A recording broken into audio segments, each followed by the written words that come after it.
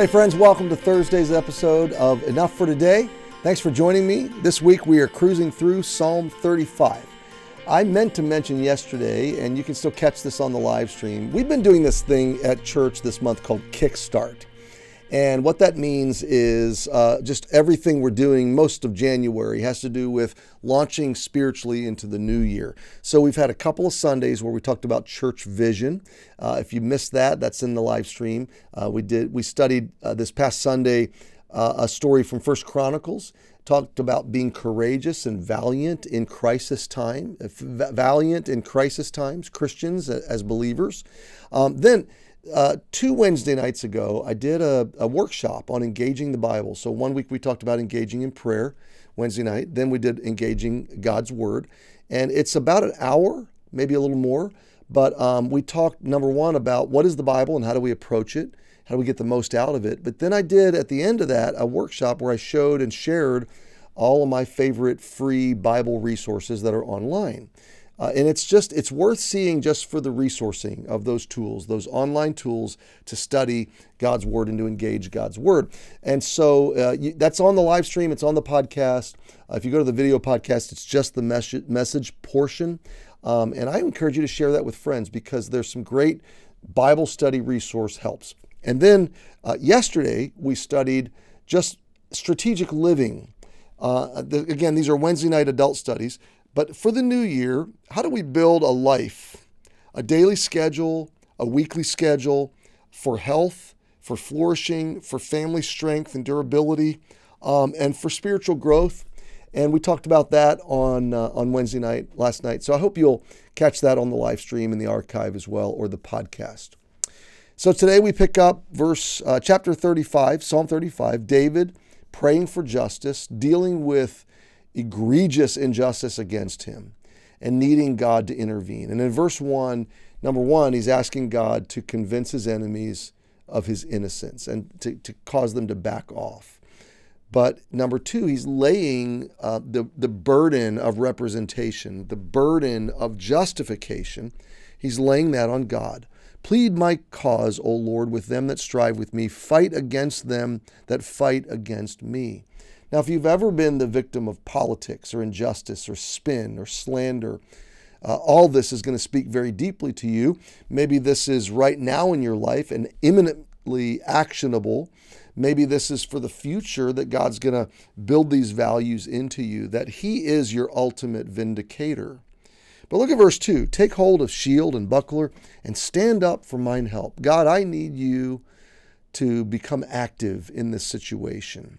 And so he's using this metaphor of God as a warrior, stepping in with his gear, with his shield, with his buckler as a kind of a shield. Stand up for mine help. Draw out, verse 3, the spear and stop the way against them that persecute me. God, get in their way and use your weaponry, use your force, use your armor to stop them, to prevent those that are persecuting me. And then I love this phrase in the end of verse 3. Say unto my soul, I am thy salvation. I want you to just think about this for a second. This is me and you, we get the chance to drop into David's devotions.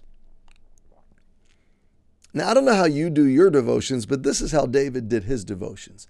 We get the chance to take this great man of God, flawed but great, faithful heart after God, okay, and after God's heart.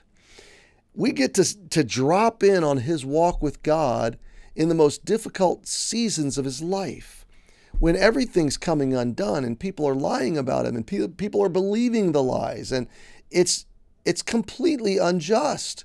There's no truth to this. It's straight out lies, and it's life-threatening. Okay, he's fleeing, he's hiding, and God's got a plan and a will that he's promised him, but it all looks very murky and risky at this point, if it's ever going to happen. And David is tempted to fear and to come really unraveled. But what does he do? He goes to his God, and he journals and he writes to God. He writes a prayer to God in the form of a poem and a psalm. And he's showing us how to walk with God. And he's showing us how to talk with God, and he's showing us how to ask God's help in settling the concerns of our soul and the fears of our soul. And this is what I just want you to focus on. David says, God, would you say to me, I am thy salvation? Could I just hear you say that? I've got you. I'm going to take care of you. Now, I'm just trying to play out in my mind. It seems to me no matter what you're facing, no matter what you're going through, if the voice of God, if the Word of God, if the Spirit of God comes to you in that moment and says, I'm with you, I'm going to save you from this, press on, how would that just ignite you? How would that just set you ablaze with courage and confidence? I think of God doing this for Jesus at his baptism. This is my beloved Son, in whom I am well pleased. And he did this, I think, 3 times in the ministry of Jesus. This is my beloved Son. Hear ye him. Listen to him. The affirmation of a father, heavenly Father, to his I don't even have words to explain this, okay? His earthly manifestation, okay? I'll say it that way. But God the Son receiving the audible, in his humanity, receiving the audible affirmation of God the Father is such a beautiful picture. It's a beautiful picture of what dads ought to do for their sons today. We ought to catch our sons doing right. We ought to praise them. And I so wish I was better at this, and I want to be better at this as I continue to age and grow, and as my sons continue to grow as godly men, and my son-in-law. But David is simply saying, God, could you assure me? Could I hear you? Could you say to me, I've got you. I am thy salvation. I'm your security. I'm going to get you through this. Well, we're going to pause here, friend, because I just think this is powerful. And I think this gives you permission, and it gives me permission to pray audacious prayers to God and to ask him for a kind of personal, intimate, up close, like undeniable assurance. God, can you assure me that you're with me? I'll wrap up with a simple story. And I speak often about when I fought cancer, and I speak often about my call to Connecticut. And I'm 9.5 years into that, call. And you might be like, Carey, when are you going to shut up about this? And I think the answer is never, because these are like cataclysmic moments in my life. They were watershed, defining moments in my life where God undeniably gave assurance that he was with me and that he was doing something marvelous and beautiful and wonderful. So this is my story by which I testify to you that God is real and that God will do this for you in your calamity and in your time of vulnerability and risk or fear and uncertainty. So is it me, like glorying in me? No, I was a big chicken. I was a fearful coward. It is me glorying in God and how he proved himself to me. But there were times when I knew God was calling me to pastor, and I knew he was calling me into revitalization of a hurting church. And I did not think, in fact, I know to this day that I didn't have what it took. I've been swimming in deep water since day one, and I've been in over my head every second of every day, of every journey, every part of the journey, okay? There's no doubt about that. What's been proven to me is God's presence.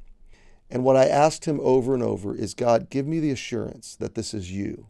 I don't want this to be my emotions. I don't want this to be my chemo brain. I don't want this to be reaction. I want to be following you. I don't want to mess the journey up that you have for me. Show me that you're with me. So many times I ask God for assurance. And in some way, sometimes it was right out of Scripture. Sometimes it was some little circumstance that I knew it could only be him. It only could be God. That was God that did that. Like nobody knew, nobody could have known that little detail and the significance and the meaning of it, but my God, and he's showing me that he's with me.